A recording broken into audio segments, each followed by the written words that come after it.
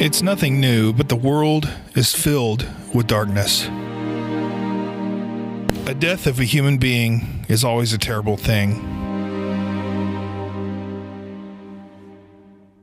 Children are one of the very few examples of innocence this world has to offer.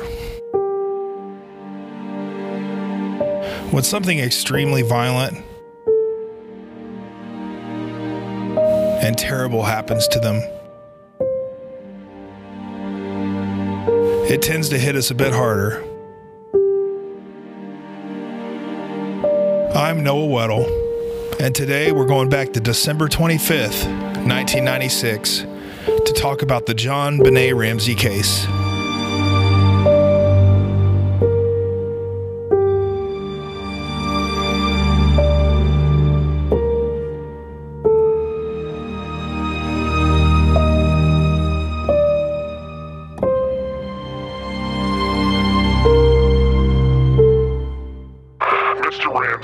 Listen carefully. We are a group of individuals that represent a small foreign faction. At this time, we have your daughter in our possession.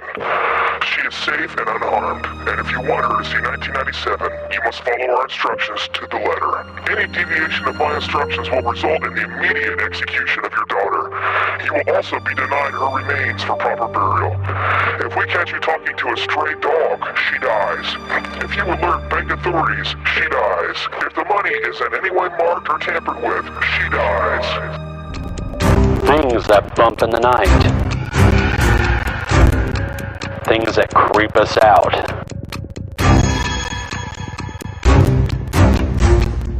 Voices from another realm.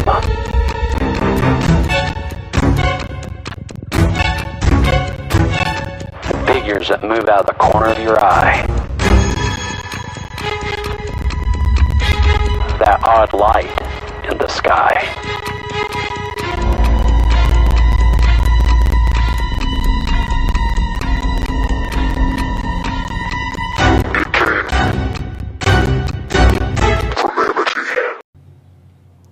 Hey everybody, I'm Noah.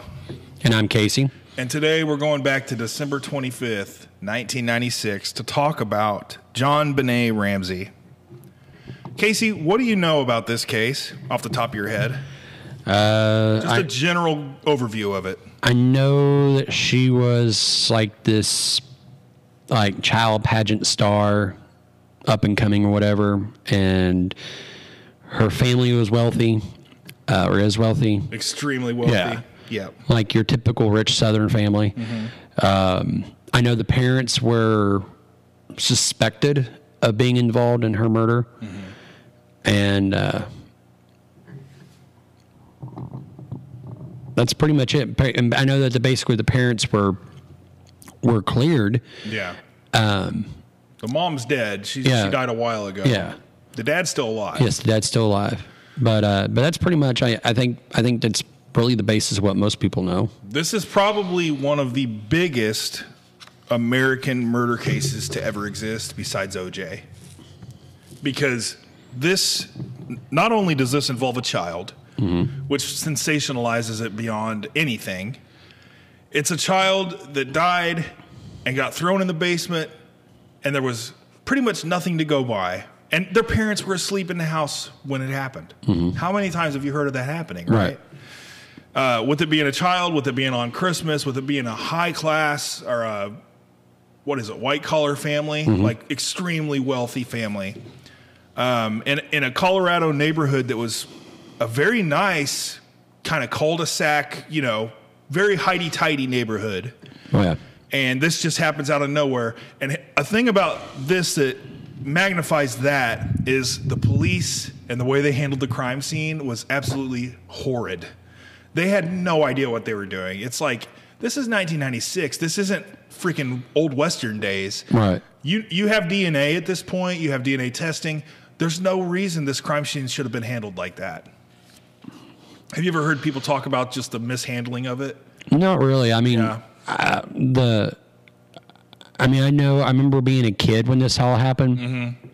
and all over the news and the trial right. and all that. And, but I remember them talking about that there was belief that it was handled wrong and that there was just bungling and stuff. But they were literally letting family members and friends and whoever that wasn't on the police department, news crews, come in the house and waltz around and all this stuff before they found the body and even after they found the body. So it's like you got all this extra DNA just through the house. It's like the killer's DNA could have been right there on the kitchen sink, but now, you let Aunt Becky in. Yeah, you're essentially just muddying the waters. Yes, exactly. So let's get into it. JonBenet was born in 1990. This happened on Christmas of 1996, so she was 6 years old. Like Casey said, she was an American child beauty queen, and she was killed in her family home. Now, at first, this did not appear in Boulder, Colorado. At first, this did not appear like a murder case because of the setup and what was discovered. The parents had called in, Christmas morning, our daughter's missing. They had come back that night from a party, put her to bed. That's the last time they saw her, supposedly. Right. We'll never know. So that morning, Christmas morning, the police show up, and the Ramseys had actually been pacing around the house, kind of looking for their daughter. And I'm going to put that in quotation marks. Everything the Ramseys do, I am putting it in quotation marks, because even if they're not found guilty, they're still very suspect to me. They're still very odd. And the way they handled this is very odd. So a handwritten ransom note was found in the house. The father, John, eventually found her body in the basement about 8 hours after she'd been reported missing. So the cops had been there and been gone, been there, been gone. People let in, let out. Then they find her body. She sustained a broken skull from a blow to the head, so she was struck. That's probably what incapacitated her, and then she was strangled to death. So typically, that's a rage kill. Typically, that's a heat of the moment. They said something I didn't like. They know something I didn't like. I got to kill them. That's what that is. That's not a planned thing, right? I wonder if that's the, say like not really crime of passion, but it's in the heat of the moment. Yeah. I wonder if it's because he was afraid that she would scream out or she was struggling and he was getting frustrated. Right. Yeah. That is now. When you say he, who are you referring to? Well, I guess is a generalization of the killer. Okay, so it could be her dad, or it could be a serial killer. Right. It could be whoever, right? Mm-hmm. So, is it called a garrote? Is that what that is? The wire? Yeah. Okay, so a garrote was found around her neck. Now, here's an interesting thing to me, is they said that the Ramseys had said that the night before they opened Christmas gifts, he bought, JonBenet a nice new bike. I'm guessing that he bought her some pretty nice stuff, right? Then they went to a party, and then they came home, and it sounds like they had a pretty good night. When you kill someone in the heat of the moment, you grab whatever is close to you to use, right? Mm-hmm. Or you just do it barehanded. If there's a garrote around her neck, does that make sense that he would just have a garrote ready to go? Have a wire that would fit around her neck with a stick to twist it? Does that make sense at all? No, it seems, if it was heat of the moment. Right. I mean, that's pretty well thought out. I mean, that's intent early. Right. Now, have you seen how garrotes work? Yes. Yeah, you get the string, you get the stick, and you twist the stick, cuts the circulation off. That is something that you have to plan, man. You're not just going to have that in your pocket, okay? So that's one sign that I kind of took, like, okay, this is kind of weird. The autopsy report stated that the official cause of death was asphyxia by strangulation associated with a head injury. Her death was ruled a homicide at that point. So at first, they're thinking, okay, she's missing. She got abducted. Here's a ransom note. We got to find her. So the police actually initialized a search at that point, not knowing that the body was lying right there in the basement. Who found the body? Do you know? I don't know. Well, hours and hours of talking to the police, dealing with family. John, the dad, walks down to the basement, finds the body right there. So if I remember right, it was found in like the water heater, the laundry, the utility room, basically. The police came to the house and didn't search the house, dude. Right. So if I'm reading these notes right, so Detective Arndt asked John Ramsey and Fleet White, a family friend, to search the house to see if anything seemed amiss. They started searching the basement. Now, this is at 1 p.m. John opened the latch door with Officer French had overlooked and found his daughter's body in one of the rooms. JonBenet's mouth was covered with duct tape and nylon cord and found around her wrist and her neck, and her torso was covered by a white blanket. John Ramsey picked up the child's body and took it upstairs. When JonBenet was moved, the crime scene was further contaminated and critical forensic evidence was disturbed for the returning forensics team. Yes. So now, I mean, you are like, okay, all right, so we're presuming, because this is how the American justice system works, right, that the father's innocent, right? Okay, we're presuming. Yeah. So you have this grief-stricken father who at first believes that the child is just simply missing. Right. Okay. There's a ransom note. So he thinks that she's far off somewhere. Right. He finds his child dead. What? Yeah. In the basement. So he's completely grief-stricken. So most parents would do probably what he did. They would. And pick the child up. Pick the body up, shake her, cry. You're frantic, right? Right, because all logic has left the mind. There's nothing wrong with what he did. No, there's I think any parent that cares about their child would have essentially done, especially finding all that stuff, the duct tape, the wristband. All rationality goes out the window. Yeah, because now you're a 6-year-old little girl. Like I have a 6-year-old little boy. Right. I would be. You would lose your mind. Yeah, I mean that's there's a logic. I mean, all logic would just leave my mind. Now here's the example of bad police work, though. Why was he the one researching? Why didn't the police say, "Hey, John, go to the kitchen, go get a hotel room, go do something. We're going to search your house." That is what would normally happen. The police would not let you search your own house. Right. Right? So why was he the one that found it? That is just terrible police work. Yeah, that to me is just like, I mean, because if you're doing no, I'm not law enforcement, but I mean, I would imagine your preliminary search, because you're looking for clues. Yeah. I mean, you don't go. He's going to muck up the scene, I mean, I guess like, if you are telling the family, all right, go see if there's anything missing. Is there anything out of place? Because, the police aren't immediately going to know if everything's out of whack. But you would think at least an officer would be accompanying them. Yes. Going, okay, I'm going to follow you. That way, in case we do stumble upon something, I can back you off. Yeah.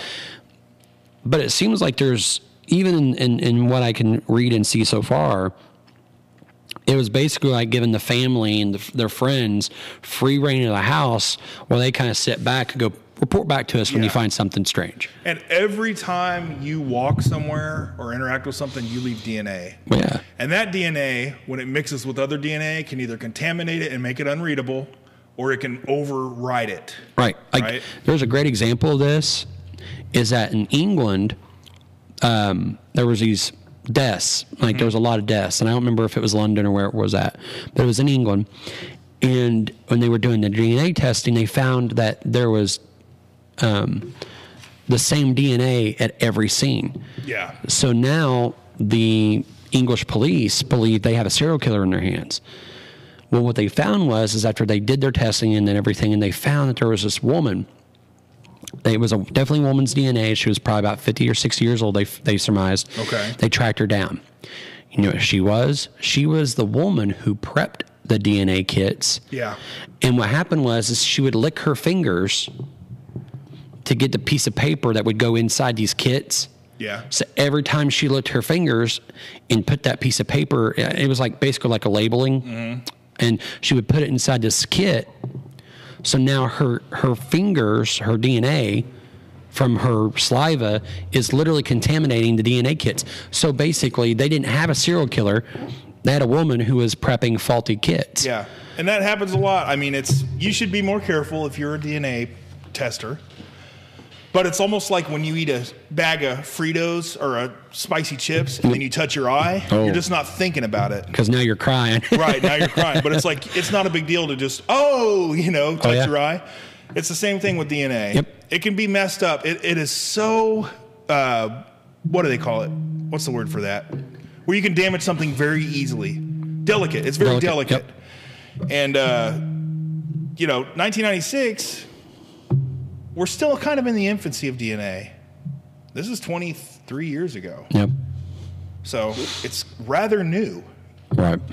Especially on this level. We had fingerprints and stuff way before then, but are you okay? Are you good? Okay.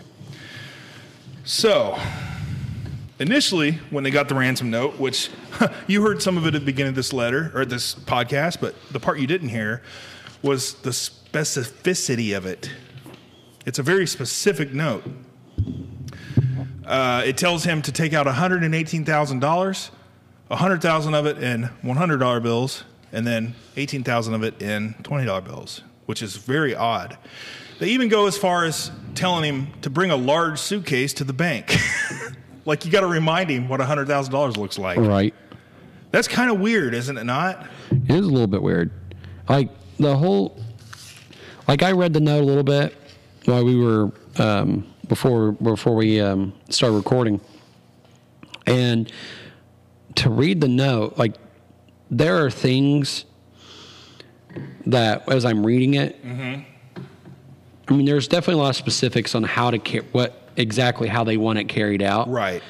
But the other thing is, to me, is that as I'm reading it, with as much as I'm seeing, it's almost as if it almost seems Hollywood. It sounds like an Italian mobster movie, doesn't it? It does. It sounds like something you would see like on Criminal Minds. It does. Or it just, I don't know. To me, it seems... If you interact with the police, she will die. Like that kind of thing. Yeah. Yeah, it's like a voiceover. Yeah, it's like, okay, so if you've played the second Force Unleashed game, the Star Wars game, and Darth Vader's talking to your character, I literally was reading the part in the voice where, like, if you do this, she will die. Right. Because that's exactly what it sounded like. So in my mind, as I'm reading this, it's almost as if the letter's a plant. Yeah, and that's where we're going. I mean, the police, when they saw the letter, the first thing they thought was, how many times when you're a cop and you're doing a murder case or a kidnapping, do you actually see a ransom letter? I mean, right? Not very often. The thing to me is about the ransom letter is that to me, there's just so much in it that just screams setup or plant, like it was a distraction piece. So the police, they initially suspected that the note was written by JonBenet's mother. And this is gonna come up later, but JonBenet's mom was actually, she had cancer. Right. And she was in a bad way at this period in time. She got better and then she got worse and died after the murder. But that's another important thing. So anyway, they suspected it had been written by her mother and that the note and the appearance of the child's body had been staged, which is what popular opinion was. In 1998, the DA said that due to a new DNA analysis, though, none of the immediate family members were under suspicion for the crime because none of their DNA was on, the letter or the body or around the body. A lot of people had said that maybe her brother did it. Burke. Yeah, I remember hearing that. He was only 9 years old. And if a brother and sister were fighting, she would scream, the parents would hear, and a 9-year-old kid would not know to use a garrote. Okay? That's the other thing, too, is like, because I didn't know about all, like, how she was found. I don't think a 9-year-old, okay, let's do this. A normal 9-year-old. Right. Has the capacity or the knowledge of how any of this works. Yeah.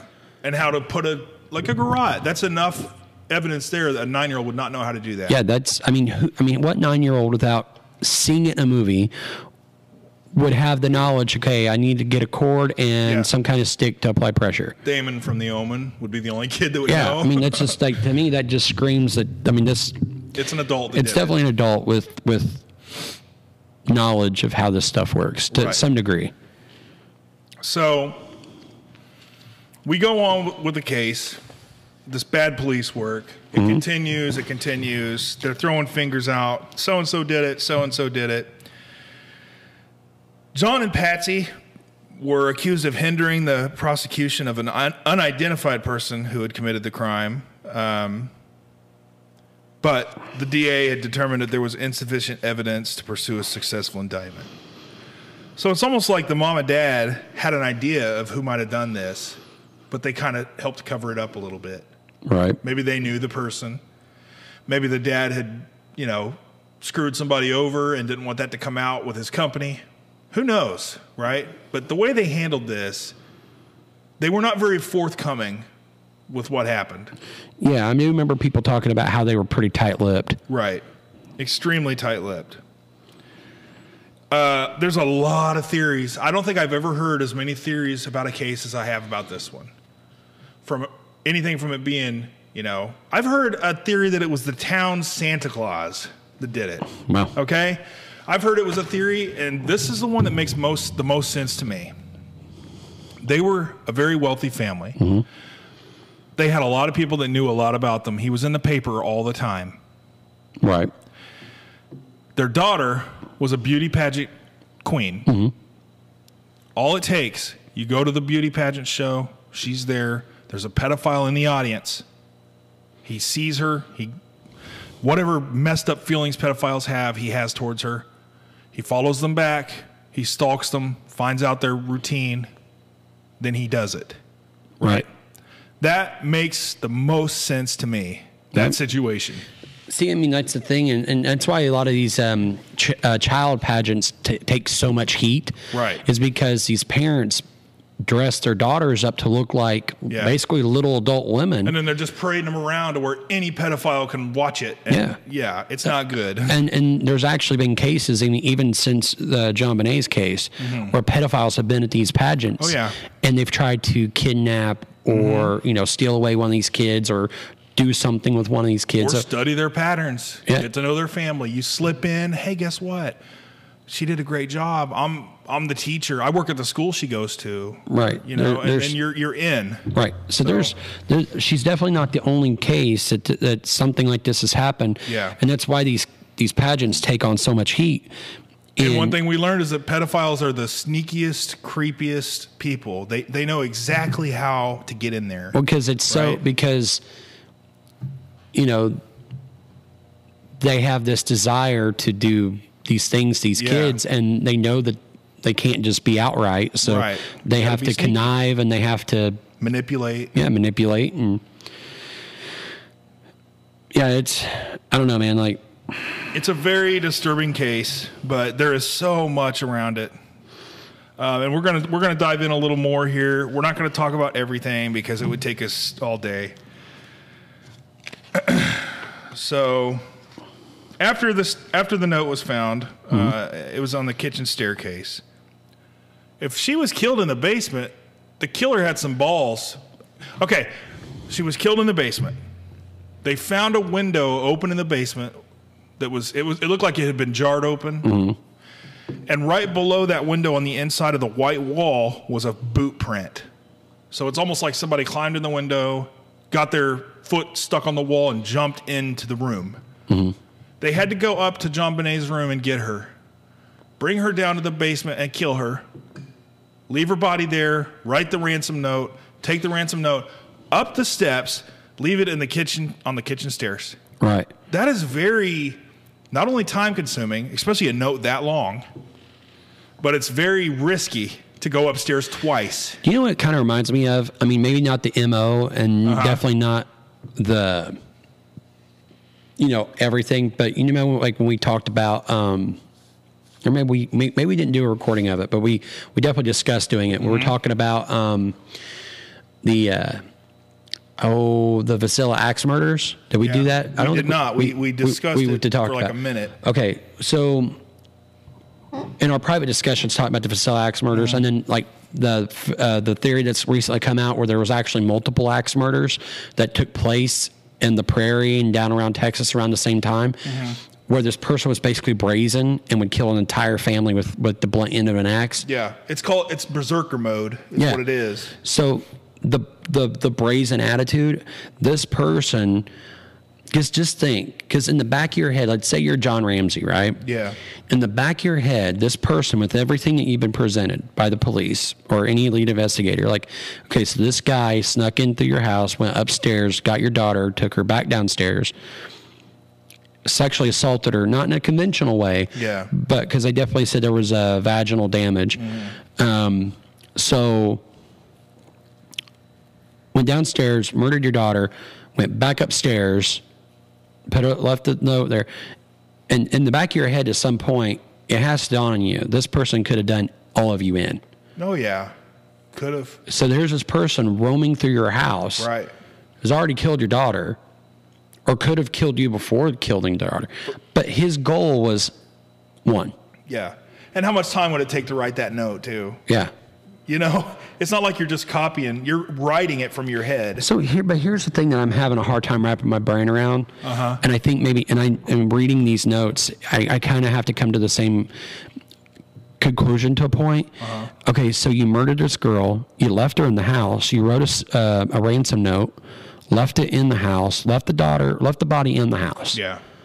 Like no one was ever going to find that body. Right. So my thing of it is maybe someone was moving around and the intruder got scared and then killed her, or had already killed her but didn't have the time to take the body with him when he left. Yeah. So yeah, like he killed her or was in the process of killing her and he heard somebody upstairs and he killed her and jumped out the window. Right, because maybe he was doing the slow strangulation. Right. Because strangulation can take up to several minutes to achieve. Yeah.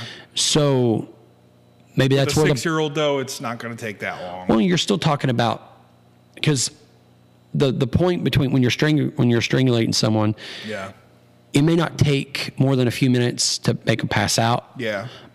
But to achieve actual death can take 10, 12 minutes. And of course, with a garrote, it's way faster. Like if you were to hand squeeze, it takes longer. But with a wire, it's pretty fast. But like part of me does think that the blow to the skull was the quick blow because maybe he heard something going on upstairs. But the other thing is too, is he had the time to, maybe he left the note on his way up to go get JonBenet or on his way back down. Yeah. That's possible to me. I don't think he made 2 trips upstairs. Yeah. I think he made the one. But the part of me also believes, and maybe it doesn't, I'm not saying that I'm necessarily... Now, keep in mind, this was a gigantic house, too. Right. So, yeah, he might be able to do stuff and nobody would hear him. So right, and it's possible, and that's the other thing, too, is that in order to go through someone's house, and it's a fairly nice-sized home, to go through that house and find JonBenet and take her back downstairs, and JonBenet not make a word, and he might have duct taped her when she was sleeping. Yeah. Sometimes, though, when kids are out, they're out. They're not going to wake up. Right. And there's a part of me that does believe, to an extent, that maybe if John Ramsey himself didn't actually commit the crime, there does seem to be a hint of inside work going on. Yeah. Because the fact that this dude is going through your house, you don't hear a word, you never hear your daughter, you never hear the footsteps, you never hear...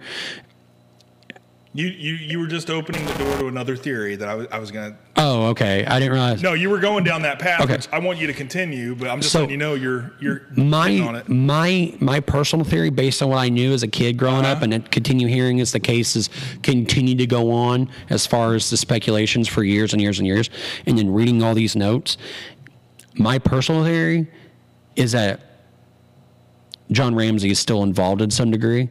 No, maybe his wife wasn't. Maybe, I don't know. She's dead.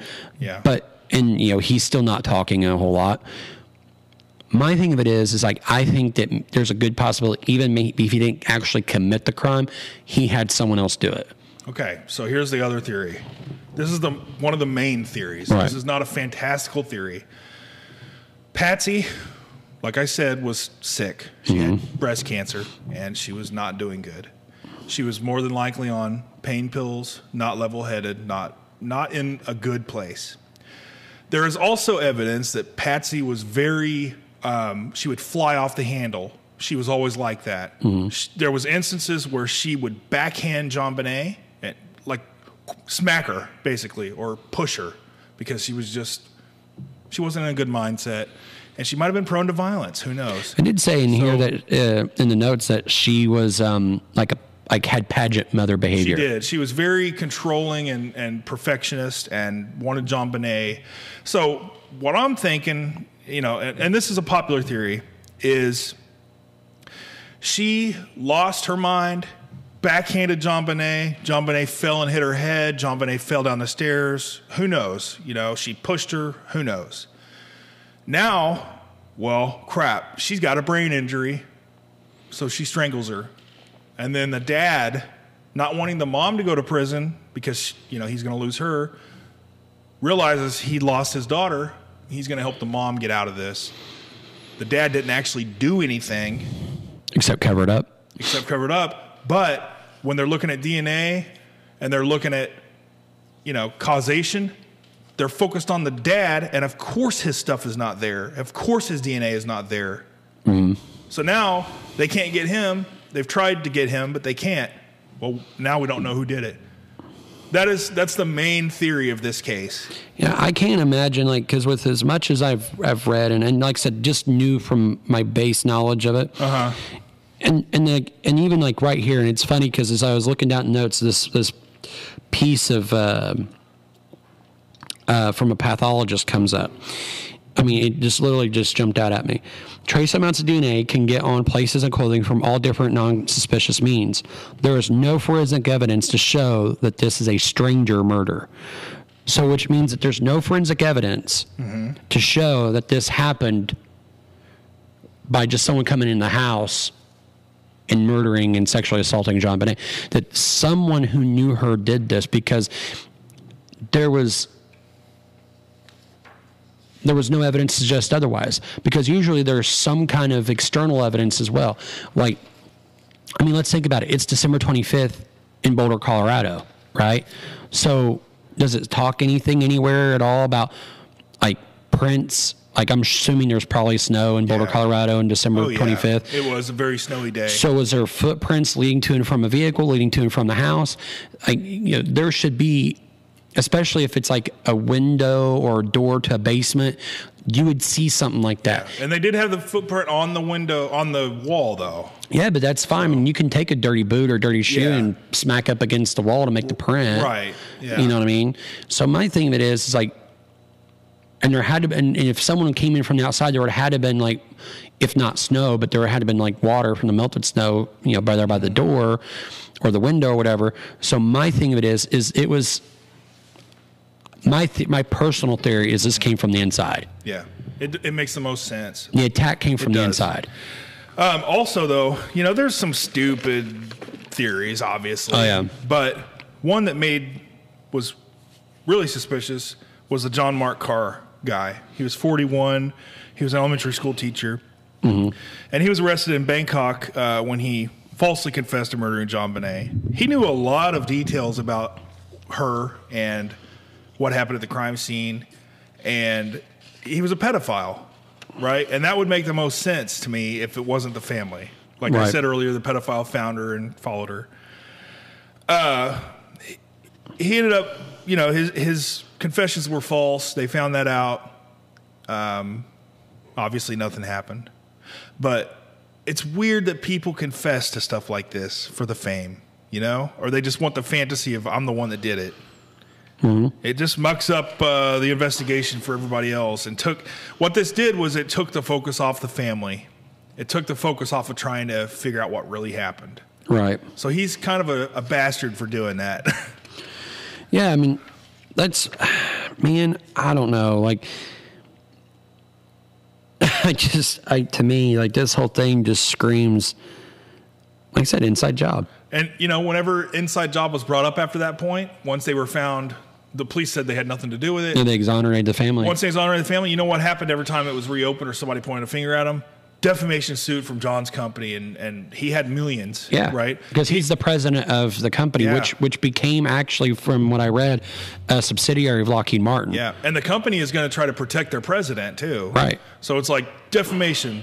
Don't talk about us. Don't bring us into this. And that kept happening and happening to where the police were just like, you know what? We're not even going to try, because every time we get close to this happens. Even the news reporters were slapped with it. What do you do at this point? Right. There's nothing there to connect him. What do you do? Yeah, because every time, since Boulder PD and then everybody else, all these other investigators exonerates John Ramsey. At this point, yeah, because now you could say, look, all this evidence exonerated me. Now you're just trying to, basically, sling mud. So here you go. Here's a lawsuit. Yeah. Yeah, I don't necessarily buy the intruder theory unless the intruder was already in the house. And in my personal theory, which kind of is like the Vasily murder thing, like I said, there's a lot. Like, if that's the theory that everybody goes with, there's a lot of connection there. There is another thing that people think, that the intruder knew they were at a Christmas party, so he did break in and wait. Right. That makes sense, too. I mean, none of these theories don't make sense, right? It's just what makes more sense. Right. The intruder theory, like I said, to me, if there is an intruder, he was already there, I think, would be my personal theory.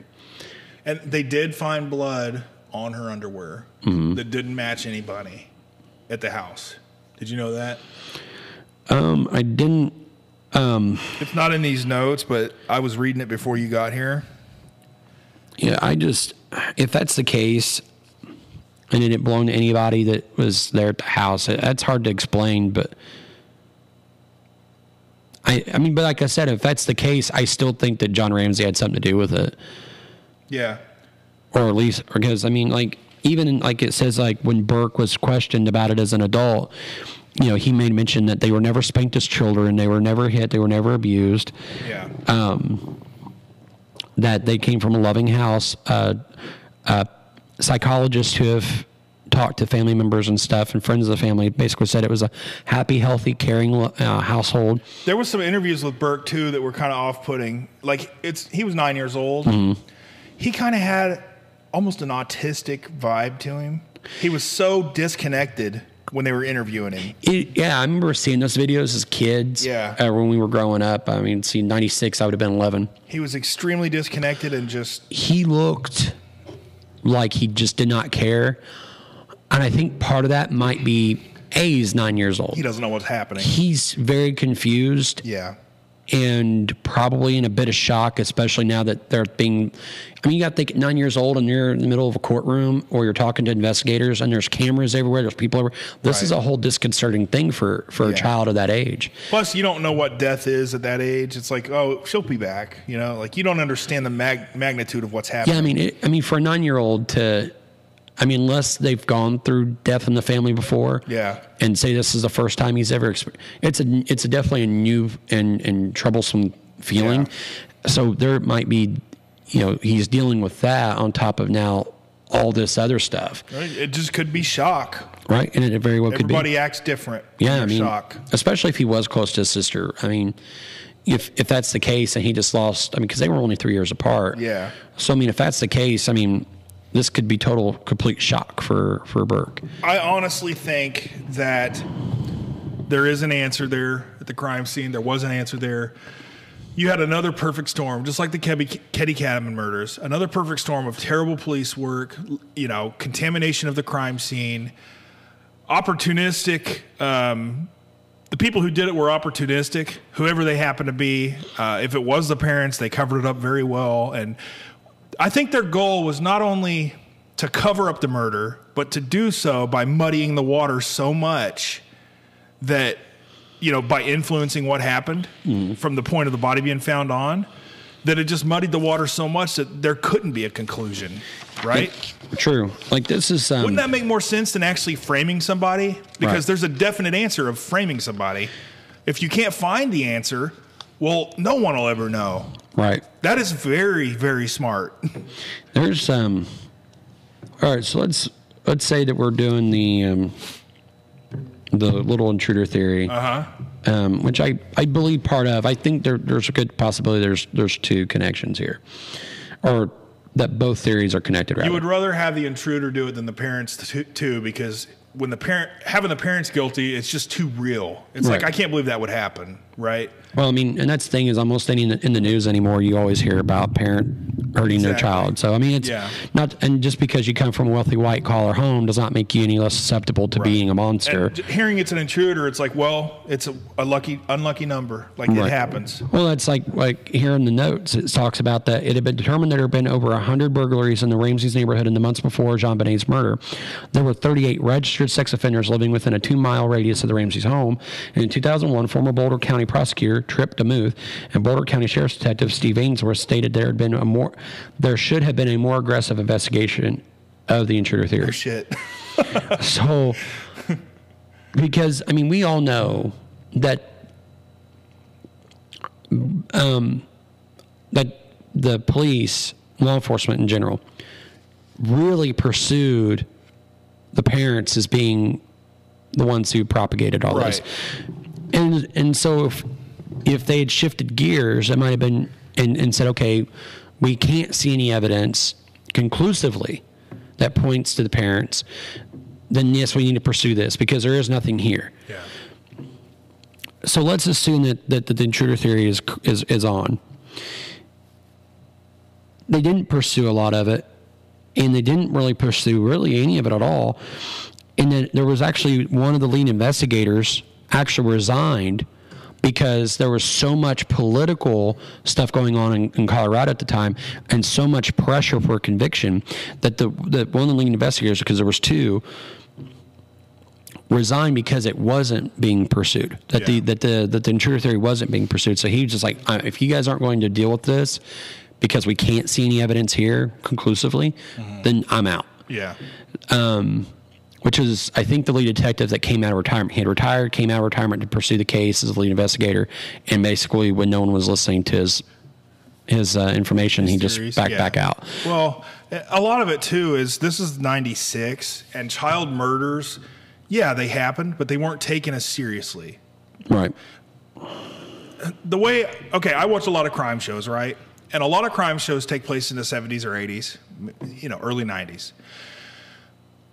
The thing they do when a kid goes missing, it's always the same on a crime show. The parents will freak out. They'll go to the police. The police will say, well, how long have they been missing? The parents will say, 8 hours. The police are like, we'll come back in 72. They're probably just out riding bikes. They ran away. They'll come back.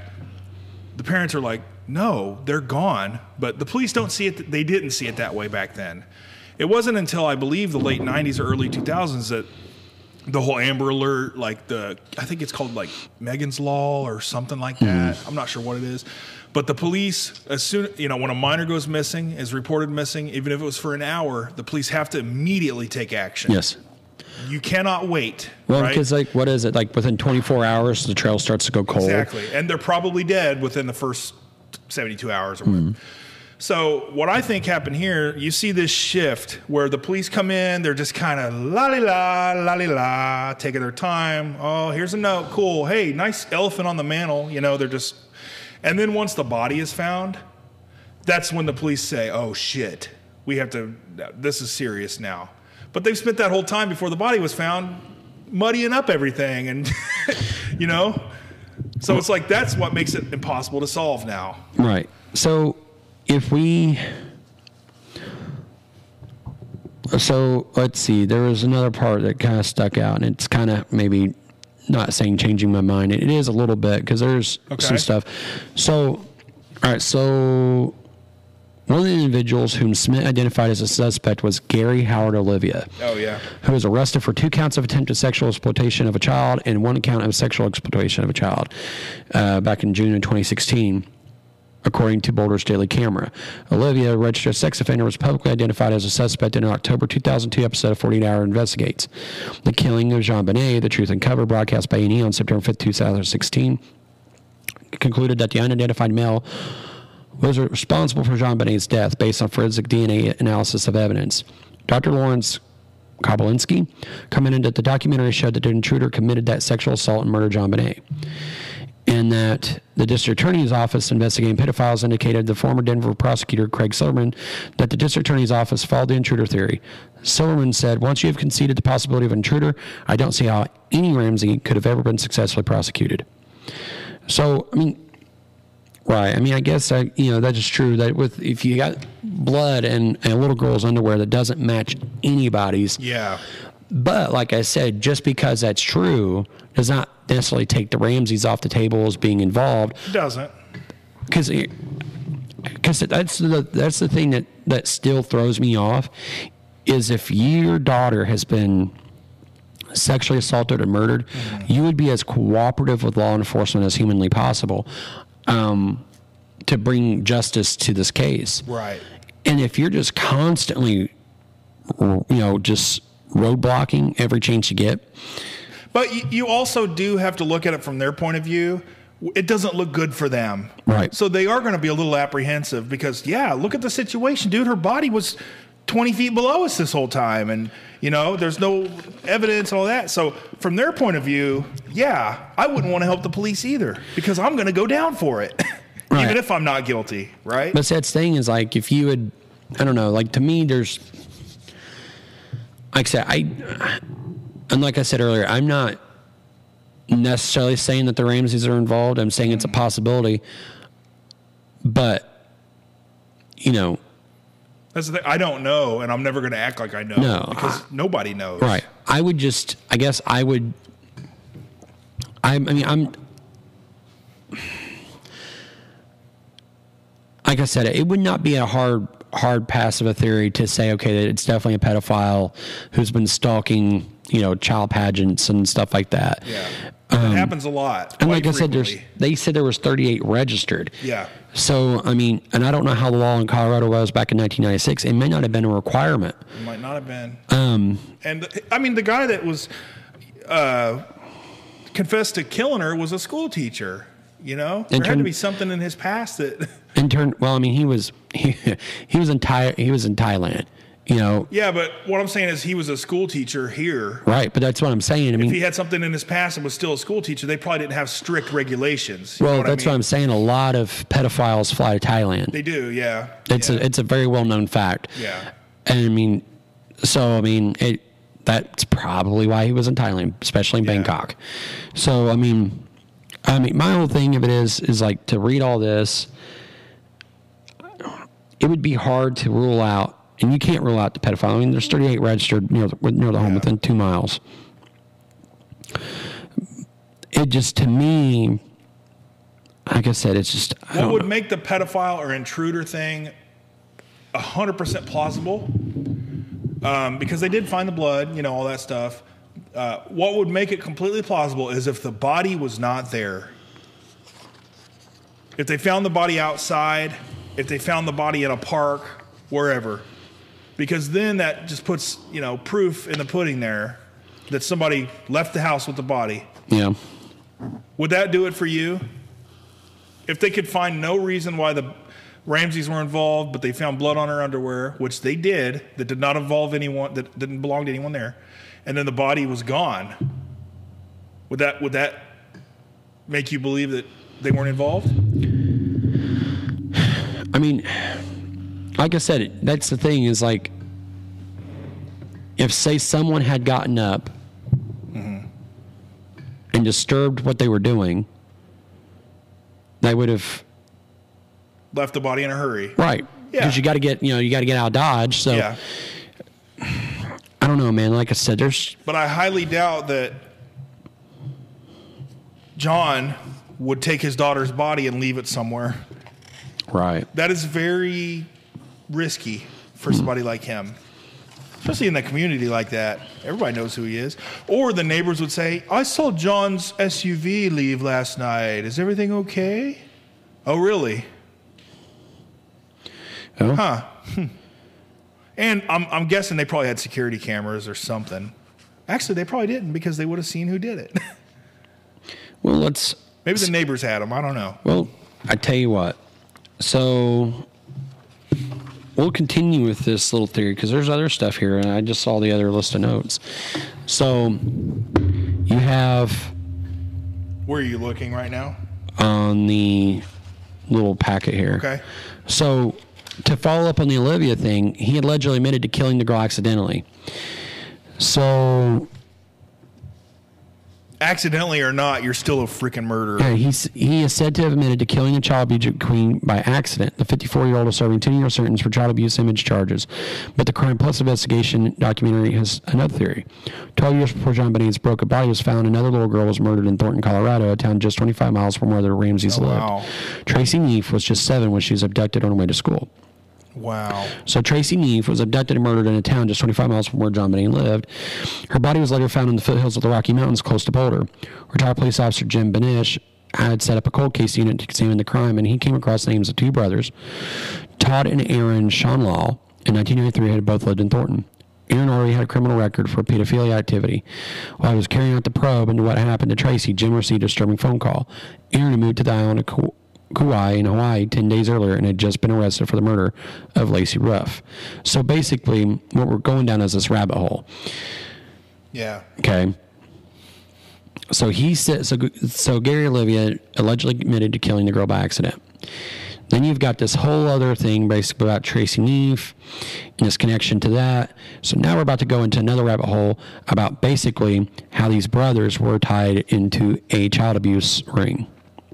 Yeah. So Todd testified against his brother Aaron following the murder of Lacey Ruff in Hawaii. The 4-year-old had been sexually assaulted and her partially naked body was found drifting just off the shore. His own brother Todd called police and told the officers that his brother was the one responsible. Aaron faced trial, is now behind bars for little Lacey's murder. His brother had to give evidence at his trial and said it is the hardest thing I've ever had to do. This is my brother, and I know what he did is terrible, but I want him to know that I love him. So, according to what this thing is saying, that there's a possibility that this had to do with a child abuse ring, which we know they exist. I mean, look how many pedophiles there are out there. I mean, let's look at the Jeff Epstein case. Yeah. Okay, that's going on as we speak. Right. So, and that the internet just won't let go away. There's pedophiles everywhere, and just because a murder happened and there was a pedophile there, I mean, it could have been anybody in that area. You never know with those. There's so many of them. It's insane. Yeah. I mean, that's the thing is like, it is a strange thing, and it is, and John could have worked, somebody at his office could have been in the pedophile ring and known that he had a beauty pageant daughter. I mean, this could go anywhere. Yeah. Right? I mean, especially if you're, like I said, the thing that still throws me off, and like I said, I guess it doesn't throw me off. This is like, you have the ransom letter. So my question is, you have this ransom letter, or you take the time to write one. Yeah. To throw off people, whatever. Right. But you literally killed the girl in the basement. Like, so you've got the garrote, and let's say that someone's disturbing the stuff upstairs. You can hear people moving around, and you whack her across the head in an effort to kill her. Yeah. Because now you're behind. Well, with the letter, they obviously had intentions of taking the girl. Because the letter says they're holding her ransom, right? But why put the garrote on in the house? Well, that's okay. So either they had the intention of taking her, right, because the letter states so, right, or it's all just a cover up, and the letter was just meant to be throwing people off. Yeah, it was a red herring, right? Yeah. If they intentionally meant to take her, they ended up murdering her in a hurry because somebody woke up. Who knows what happened? Right. Or it's a cover up. There's only 2 options to this. You know, That's those true. options play out in a variety of ways. Right. There's little interchangeable details in those options. Right, and that's kind of what throws me off, I guess. And I'm sure. But the main 2 theories are either the family was in on it and it was an accident that was covered up, or it was an outside force, i.e. a pedophile or a serial killer, whatever it be. So it's really hard to tell. I mean, nobody's ever going to know at this point. I don't think it's ever going to happen. The only way we would find out is when John dies. I mean, he's getting up there now. He's in his late 60s or something now. Yeah. The only way we're ever going to know is if he confesses on his deathbed, hey, my wife killed her. I helped cover it up. I don't want to die with the secret. I mean, that's the only way we're going to find out at this point. I hate to say it, but yeah, I mean, I don't think there's going to be anything conclusive. I mean, because like you said, I mean, there was people milling around the house. Yeah. John disturbed the evidence when he found his daughter and picked her up and stuff. So I mean, police work was just terrible. Yeah, I mean, like I said, I mean, I'm sure that there's, there was, if, he's innocent and stuff, that there's just, it's the father losing his mind over his dead child, especially since she's only 6. Yeah. I mean, there's no way that we're ever going to really know. There was another thing too. He had reportedly, before the body was found, John had reportedly been going in and out of the house while the cops were there, getting on his cell phone and calling people in and out of the house. He did not respond emotionally that she was missing. He was all business, in and out, all morning, until the body was found. And that's a fact. Like, people had said that. Even the cops had said, this is odd. He wasn't frantically looking until they had told him and that other guy, go look in the basement. He had not looked. So when they showed up, he was sitting in his chair, just waiting for the cops. Yeah, it doesn't make sense. Yeah, I mean, that just totally blows me away. I'd be checking the bushes. I'd be running outside. Yeah. When like I said, I'm a father of 2 boys, and I don't have them all the time. Me and their mom are divorced. Yeah. But if my ex-wife called me and said, "Hey, I just woke up and the kids are gone," right? Get the flashlight. We're going. Let's go look. I would be okay. Call the cops on my way. Yeah. And the first thing I would be doing is, are you sure they're not hiding from you? Did you look everywhere? Did you look outside in the garage shed? Did you look on the trampoline? I'd be out there looking. Mm-hmm. Those are my boys, and I'm going to try to preserve as much as I can. To make sure that, like, hey, is the window broken to the bedroom or whatever? That way I don't disturb certain evidence that I can personally see. Yeah. But that's not going to stop me from looking for my kids. No.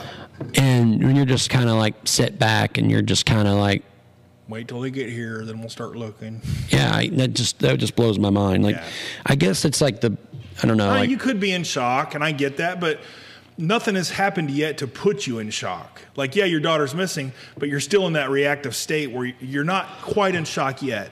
I feel like the shock would have came when the body was found. Right. Because then there's something physical to look at, right? That's true. I don't know, man. Like,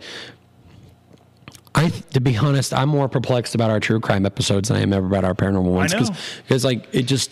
what is it? Truth is stranger than fiction. Well, I mean... It really is. I mean, even in paranormal, I mean, let's assume that, because we talk about those topics, that, the ghost stories are real, the UFO stories are real. Mm-hmm. The thing about it is like, those are spirits and aliens and stuff, and they react to their whatever, but... They have patterns, too. To the most part, yeah. Most ghosts have patterns. And then you have these... It's like what, you go to Waverly and throw the ball down the hall. And then the ball comes back. It's a pattern. Right. Yeah. We have these people, and whether it's the family, an intruder, or whoever, and there's evil intent. And, the human element is by itself. Because we're free thinkers. I mean, there's no pattern to our behavior. Yeah, I mean, it's not like it's... okay, geese act like geese, dogs act like dogs, fish act like fish. Right. Every species and breed has their programmed behavior. Yeah. And humans, although in a herd mentality, in that mob mentality, we do things as a collective, as a society, but as an individual. There's nothing more haywire than a human in panic mode either. Right. Right. So, I mean, there's not a whole lot of, it's hard pressed, other than maybe, primates that, like orangutans and chimpanzees, where they, any other species in the world that will go out and just heinously commit the murder for no reason of their fellow kind. Or try to cover a murder up and not know why you tried to cover it up, other than the fact that it was in your house. Like, this is just bizarre. I mean, like, the whole thing...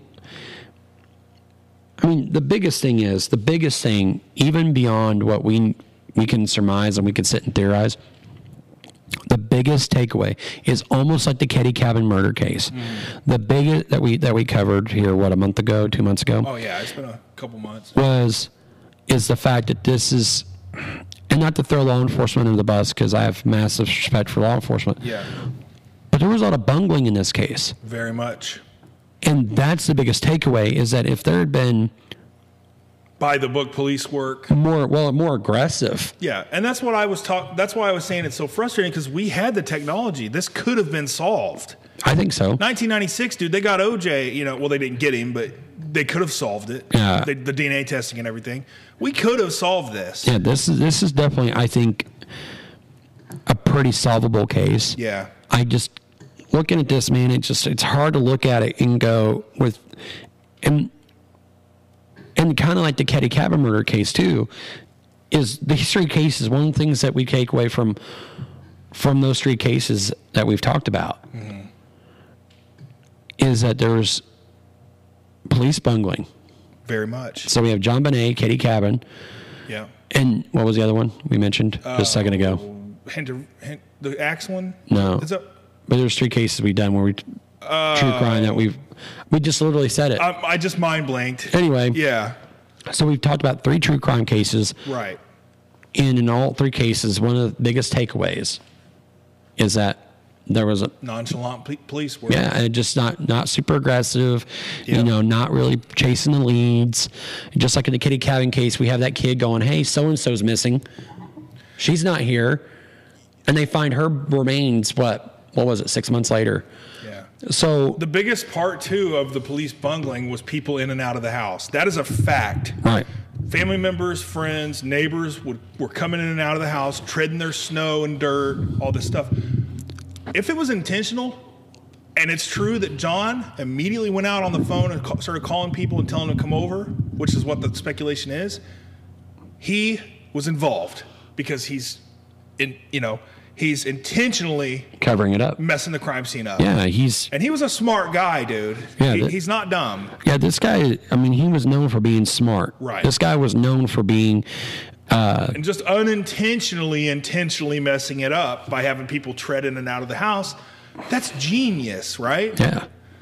Because now, you got these friends and family and neighbors coming over and they're like, "Oh, we're so sorry, we're so sorry." Yeah. And they're walking through the house. And the cops aren't seeing it as anything, but he just needs support. He's grieving. Well, really, he's covering it up. Yep. Because now he's like leading them through the house. "Hey, do you want a cup of coffee?" Exactly. Yeah. So, yeah, he's putting in the legwork to cover it up. Yeah. So, to me, it is, like I said, and without anything conclusive, and there's not, it's hard to rule out that he was involved in some degree. The only thing that is conclusive is they did not find John or Patsy's DNA on the body or near the body. Right.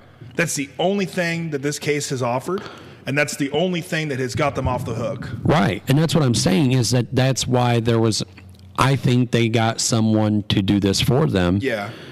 Now, here's the thing, and I didn't see it in any of our notes.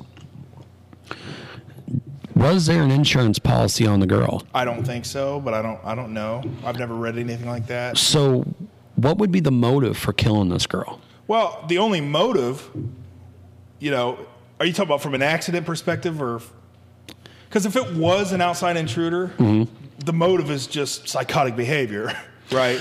If it was an inside thing, the only motive I can think of would be an accident. I hit her in the face and she fell and hit her head. Well, yeah, but there's no evidence, because you said there was blood on JonBenet's panties that would suggest, and it didn't match anyone in the house, right, including JonBenet. Right. So, what if they were at a Christmas party the night before with family, friends, and business people? Right. What if JonBenet was sexually assaulted at the party? At the party, and they followed her back and killed her to make sure she didn't say anything. Oh, well, maybe. What if some creepy uncle was at the party, raped her, or tried to rape her? They came home. The uncle, whoever, followed them back, killed her because he knew that she would wake up the next morning and eventually start talking about it. Right. She's 6. She's not going to know what happened. Yeah, because Uncle Timmy touched me funny. You know, he doesn't want that. Right. So that's another theory. We could come up with theories all day. I mean, it's possible, right? But I mean, I guess. I mean, that's a very possible theory. I can't imagine though if you were at some big Christmas party, letting your 6-year-old daughter just like you let her out of your sight. You know how much that happens though.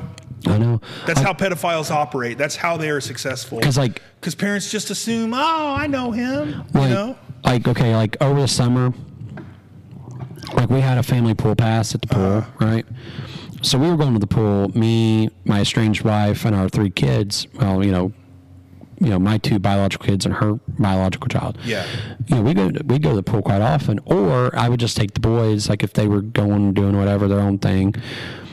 And there'd be sometimes I didn't want to get in the water, and I would go with the boys, and I would sit in a spot where I had a visual of the entire pool. Yeah, but Casey, you're hypersensitive now in this climate because of stuff like this. Right. Well, that's because true. 25 years ago, this is almost 25 years ago, people weren't thinking like this. That's true. You know? So you can't really compare today's. Well, I mean, yeah, I mean, that's true too, because when I was a kid growing up, I mean, it wasn't uncommon for, like I'll tell you this, when I was 10 or 11 years old, my mom worked nights in a factory, my dad worked in construction. Mm-hmm. And it was not uncommon, like we were home during the summer, so while my mom slept and my dad's at work, we were up doing our own thing. So we're just out riding bikes, knocking on random people's door, going over to somebody's house. We were not allowed to leave the yard. Really? Oh yeah, it was. I mean, we could go outside and play, but we were not allowed to leave the yard. See, we would drive all the way down to the farmhouse down there, and there's houses down there, and nobody cared back then, dude. Yeah. I mean, yeah, the 90s was definitely a different time for sure. Yeah. But I mean, I don't know. Like to me, I just at a busy party, I couldn't imagine. But honestly, it's 1996. So most sexual assault, when people grow up and it comes to a head and they finally start talking about it, the pattern of this, most sexual assault on minors happens at these events. Right. That is the weird thing about it. It's never when they're alone with somebody, getting hot chocolate at somebody's house. It's always at these parties or get-togethers or something. Probably some drunk dude. Where it's easy to slip in and nobody's paying attention to you, you know? Yeah. So it makes sense. I mean, I really, the one crime that I absolutely hate talking about is pedophilia. I hate it, right? Obviously we wish it never exists. Everybody's innocent and all that stuff. But the sad reality is most of these crimes revolve around pedophilia. They really do. Yeah, I mean, because that's the thing is like that's even been. They even talk about it as the theory in here. And here's another thing too, and I just saw, is that the JonBenet Ramsey murder, right? Pedophile who confessed to killing 6-year-old wanted to eat her. So, I mean, you have these sick individuals, and let's say that this, I don't know. He wanted to eat her like a cannibal? Wow. Your speculation is as good as mine. That's a good episode, too, is the Cannibal Cop. Yeah. Let's talk about that sometime. Yeah. Yeah. So, there's... and my whole thing of it is like, it's not... Pedophilia is this sick and disgusting mindset. Yeah. Whether it's a mental illness or whatever it is. You were trying to take innocence away from somebody. Yeah. It's the closest humanly thing I can think of to demonic activity, right? So, yeah. I can't think of a more disturbing crime than that. Because, like I said, if, because they definitely have, because they covered the pedophilia part pretty extensively in our notes. Mm-hmm. It would be hard pressed to not to, or I guess it would be hard to completely brush that under the rug. But yet it's still hard to sit and say that John Ramsey's not involved. It is in hard some to degree. say that. You know, because he was not cooperative. He was not. The little things he was doing was weird. Yeah, he didn't seem all that. Until he found upset. the body. Right. But that could have been a freaking stage show. Could have been. He could have Tom Cruised it for us, you know? Oh, my God. Yeah, I mean, dude, I just... Yeah, I know. You're dumbfounded, right? It just, you're just, what? Because, I mean... That's what this case does to you. It really does, because there's nothing, aside from basically saying... Because just like you said... Yeah. There is no DNA evidence found near the body that would put John or Patricia Nancy, yeah. near her at the time of her death. Right. That's it. That's all you get out of this whole case is that if they're involved to some degree, yeah, either John when or you Patsy. Kill somebody, you're going to leave evidence there, period. Right. It's just going to happen. I don't know, man. Whether it be JonBenet scratching. Yeah. They never found anything under her fingernails, too. And that's the thing. When they have raped murder victims, they always claw people. Well, her wrists were bound, though. Yeah. So there's another option that didn't happen, right? Right. I mean, you know, there's nothing aside from the fact that the parents' DNA was not found near the body. Yeah. I mean, there's just nothing. I mean, that's it. That's all. That's the only thing. That's the only real takeaway from it is they were. If it was an inside gig, they were really good at covering this up. But the thing is, I don't believe that anybody is that good at covering stuff up to where they can be that precise. Because you can't see DNA. You can't see it. Right. How are you going to know? I think. Are you going to come in with a hazmat suit and kill her? Like I said, I'm not saying that they actually committed the crime. Yeah. I think they got a third party involved. Yeah. My thesis is I just don't know. Right. Right. I mean, I have no idea what happened.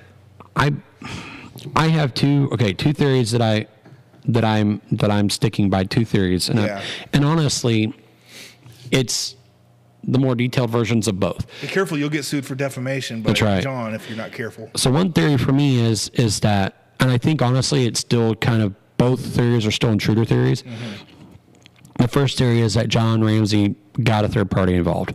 For whatever reason, I don't know. Yeah. It never speaks to a motive. There's no motive. Because if he doesn't have an insurance policy on his kids, then there's no payout financially. Not that he needed one. Yeah. But then the second theory for me is that a pedophile would have had to have been involved. Yeah. That's the one that makes more sense to me, I got to say. Because I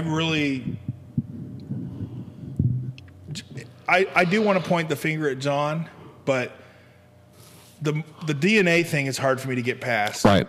That's just hard for me to assume that he had something to do with it if there was no DNA found. Right, and that's kind of my thing too. Is I said I'm not erasing John from being involved. Yeah. And why was there blood on her panties? That does not make sense. That does not make sense. And the fact that it doesn't match anyone at all. Exactly. They've ever tested. Yeah. So it's very possible with all the pedophiles that were living in the area and all the crime that was happening in that area. Yeah. It's very possible that there's something more to it.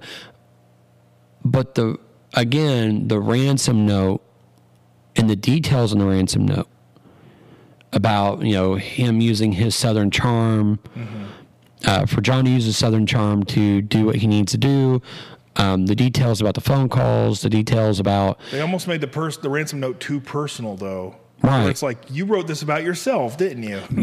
Right?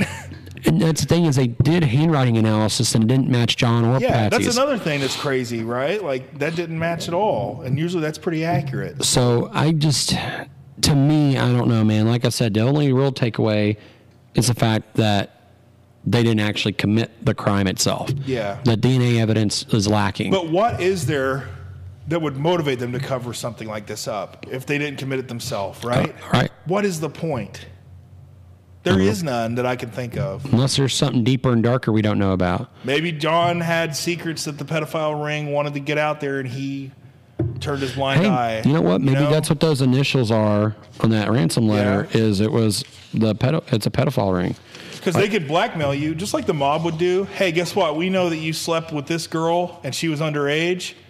We want your daughter, right? Yeah. Or we're going to tell the national media that you did that.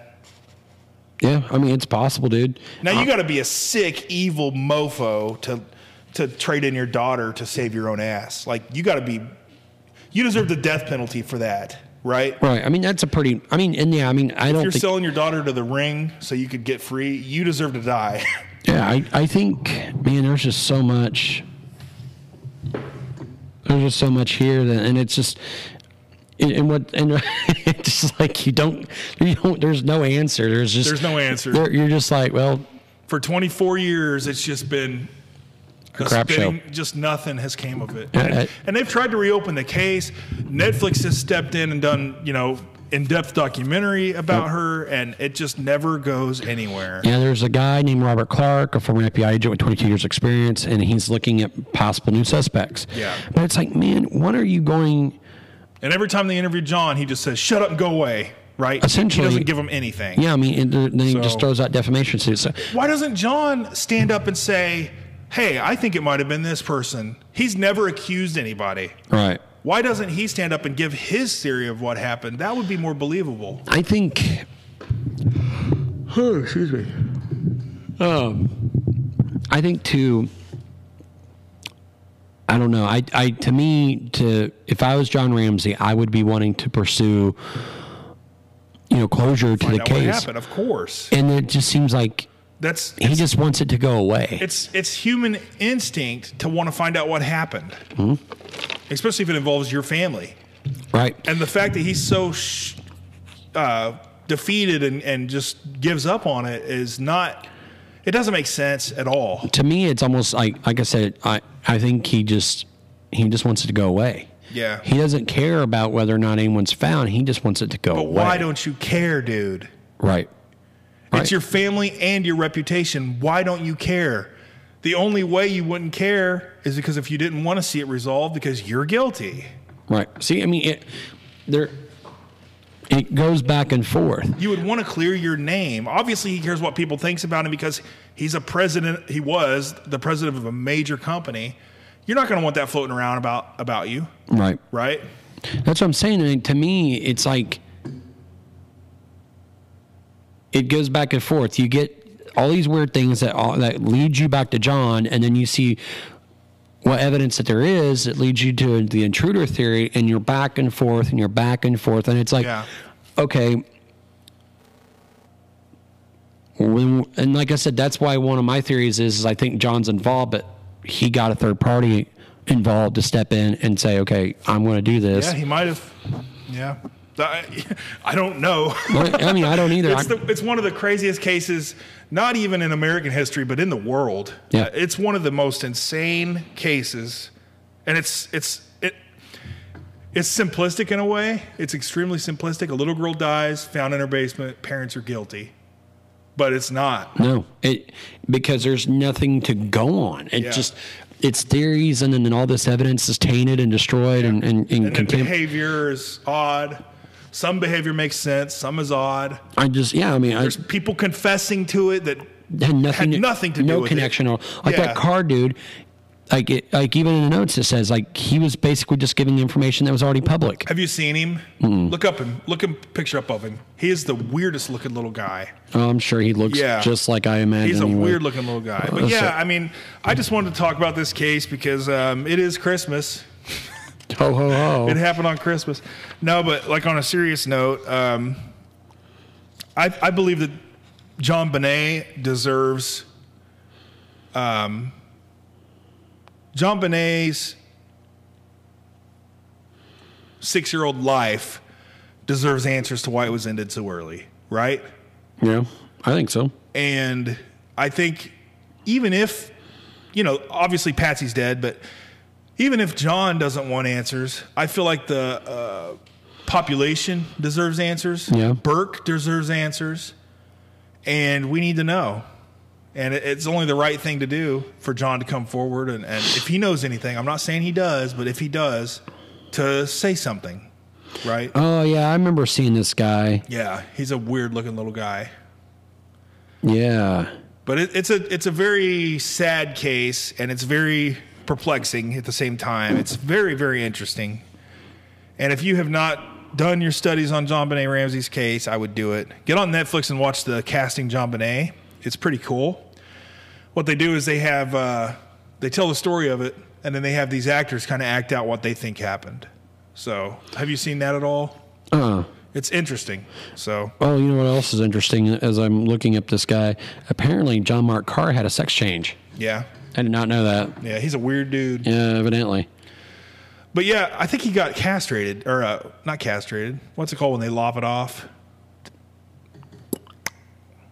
What's it called? Eunuch? Maybe. Made him a eunuch? Yeah. That's what I had heard. But yeah, wow. I mean, it's terrible that this happened, and little JonBenet, I mean, it's heartbreaking. It's every parent's worst nightmare. And I think that's what makes this case even more odd, right, Casey? Oh, definitely, man. If it's every parent's nightmare and the way these parents responded to it doesn't match up. So take that with you. Oh, yeah. It's just, man, I don't know. This whole thing just is nuts. But it's a I hate to say it, it's a fun case. It's like playing Clue, right? It is. I mean, you're just kind of sitting there like looking at all this evidence and looking at all these reports, and you're just kind of like, at the end of it, you're sitting here going, there's nothing to go on. Yeah. There's nothing could you imagine? All right, let's say you're this FBI agent. That's the thing. There's so much here, but there's nothing of substance to go on. Right. I mean, you would literally have to look over every single report. Okay, so let's assume you're this ex-FBI agent who's got 22 years of experience, and now you're trying to find stuff out. The guy that's doing it right now. And you've got, probably thousands of pages of reports. Yeah. And tests and all this other stuff, and you're looking it over, and you know right now he's probably sitting there, and he's at some desk, and he's looking at all this stuff, and he's got his little charts, and he's got his timeline set up, and he's looking at everything. He's like, what did I just do? Because he's probably racking his brain, going over all this stuff, and going, there ain't crap. They've probably got storage bays. Like Indiana Jones? Yeah, full of just, file boxes of this case, man. Oh, I'm sure. Dude. To me, the whole thing just reeks of just stupid. I mean, because it'll give you a headache if you think about it too much. It really will. Yeah, because you're just sitting here. Like I said, I mean, I knew pretty much public knowledge really about it. And I'm over here looking at all this other stuff that we have, and I'm looking it over, and I'm like, there ain't crap. Yeah. You know what I mean? There ain't crap. The only thing I could say is if you do harm to a kid in any way, especially sexually, you deserve a fiery death. Mm-hmm. Right? Yeah. Oh, yeah, absolutely. Yeah, she was, let's see. And if that's what happened to JonBenet, I hope they find who did it. If it was an accident from the parents, it still is absolutely terrible, but it's not as bad as a sexual assault on a child, right? Right. So good gravy, man. It's bad, but yeah, that's 23 years ago this Christmas. So thanks for listening, and I hope you enjoyed this episode. We're going to get back to you with some more paranormal stuff. We're going to start going into the stuff that Casey prefers, I think, the paranormal stuff, right? I mean, I like it all, but the paranormal stuff is stuff I have more working knowledge about. Isn't it weird that the paranormal stuff is more cut and dry than this? Yeah, because I mean, it's weird because like say we talk about ghosts. Yeah. All right, we're talking about a haunting somewhere, and we can talk about, okay, who saw it? Where did they see it? Yeah. A lot of times it's in the same place, around the same time, whatever. There may or may not be any photographic or EVP evidence or anything. Yeah. But you still have the eyewitness account, which sometimes, as we know, eyewitness accounts isn't always... They're not that reliable sometimes. But when you have kind of your control, where you have all these repeated, reports come back, and it's, they're all saying the same thing. That's why, when cops interview a group of people, they separate them and have them tell their stories. Right. Because you could pick out little details. Right. Same thing with ghost stories. If everybody tells the same details, it's got to be true. Okay, it's just like when we talked about the Hat Man. Mm-hmm.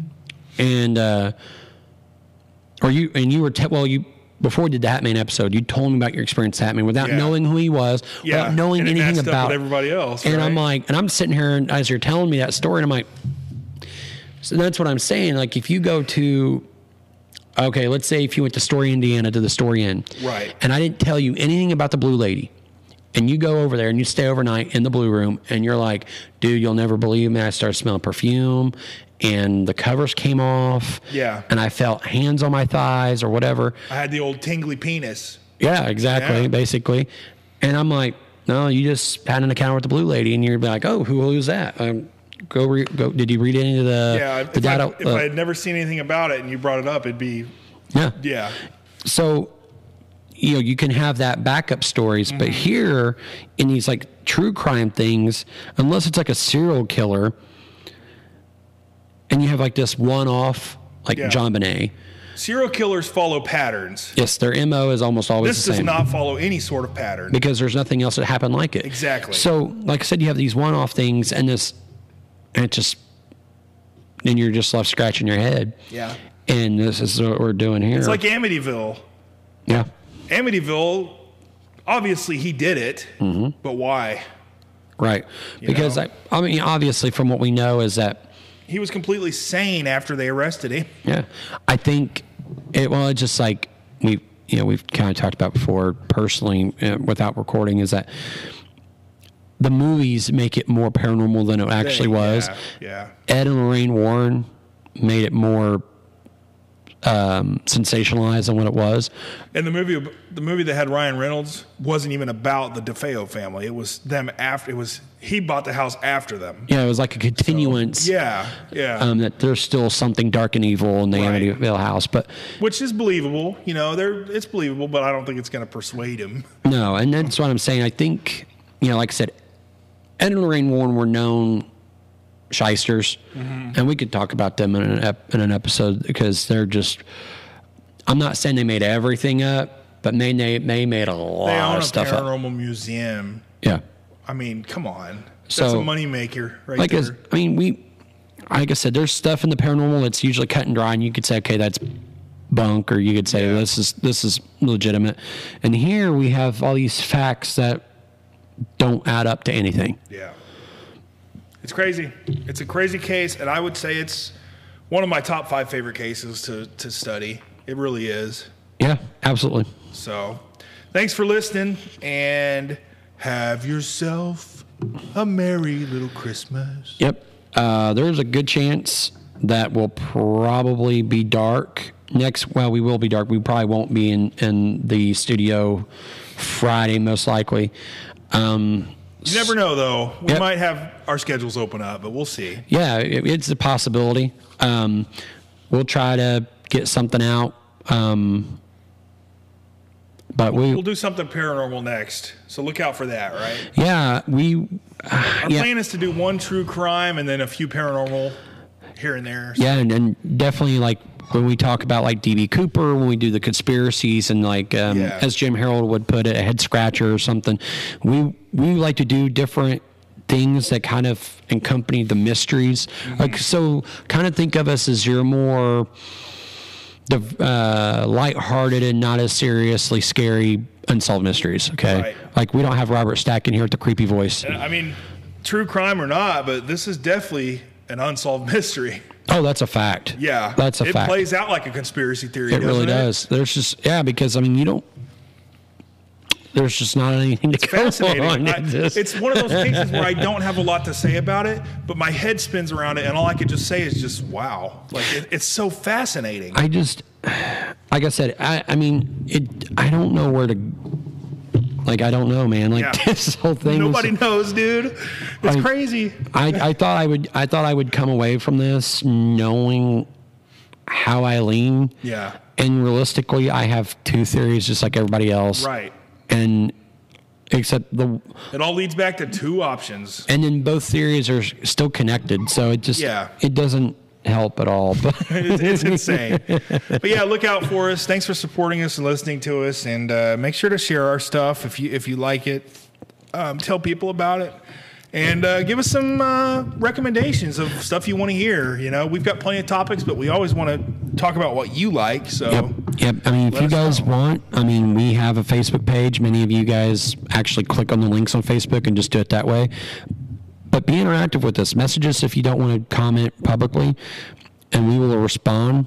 Tell us a ghost story if you've got one. Tell us a ghost story, and we will share the ghost stories. Did you bang the blue lady? Tell us about it. Maybe. But just give us topics you want us to talk about. And we just recently got on Apple Podcast. We're on Google Podcast. We're on Spotify, and of course our home carrier Anchor. Yep. So right now we have 4. Basically what he's saying is there's no excuse for you not to listen to us. Exactly. So get off your duff, get out your phone because you have it out anyway. There you go. And download us or at least sub us on any of your, wherever you listen to podcasts. The one I would love to get onto eventually be iHeartRadio because a lot of you guys already listen to iHeartRadio. That's where I listen to a lot of my podcasts. And I did start listening to Google recently because, well, we're there. By the way, Spencer's, I was there the other day. They've got Ouija boards. You should get one. I thought about buying a Ouija board. And if whoever does not listen to our podcast, I'm going to curse them with the Ouija board. Oh, boy, you guys are in trouble now. I was, like I said, yeah. So I think all 300 of you, maybe. Yeah. So, download any of those apps if you don't have them. If you're cheating and you're using the links that we're using on Facebook, stop. No, as long as you're listening to us, I encourage it. Well, yeah, that too. Right? But I will say this: it is a lot easier to gauge and measure how we're growing by subbing. If you're subbing us on those outlets. Because Casey's right. Yeah, because I mean, don't get me wrong. If you're listening to us on Facebook, I encourage it. If that's like your only way you're able to for whatever reason, because maybe you don't have a smartphone or a tablet. And you're still living like it's 2004, and you have a desktop computer, and that's how you're listening to us, great.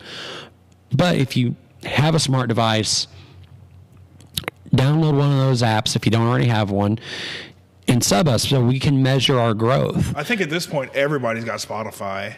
Yeah. Are we on Spotify now, too? Oh, yeah. We've been on Spotify. Oh, I did not know that. Okay. Anchor owns Spotify. Oh, then, yeah. Vice versa. Okay. So there you go. Yeah. So, I guess that's 5 outlets right now. So, Anchor, Spotify, Google, Amazon, or not Amazon, Apple. We're on a lot more than 5, but it's just ones that I don't so the major ones. Yeah. Like I said, the only major one I can think of that we're not on is iHeart. Right. So, which would be a big one too. I mean, Apple's massive, Google is massive, Spotify, and Anchor's actually growing in popularity too, thanks to their purchase or their buyout with Spotify. But so just sub us if you can, so we can measure how we really are doing in the numbers game.